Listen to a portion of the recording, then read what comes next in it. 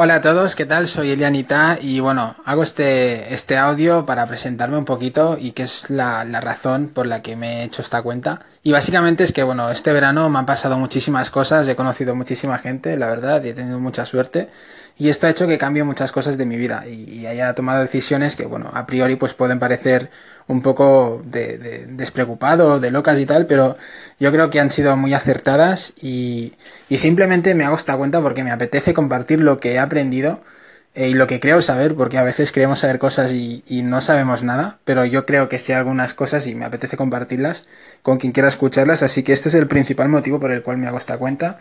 Y nada, espero que las personas que escuchen eso pues tengan un poco la mente abierta, me respondan, me digan lo que opinan sobre lo que digo y simplemente podamos crear una especie de comunidad en la que todos aprendamos y todos compartamos nuestra forma de ver las diferentes cosas. Así que nada, hoy un placer y espero que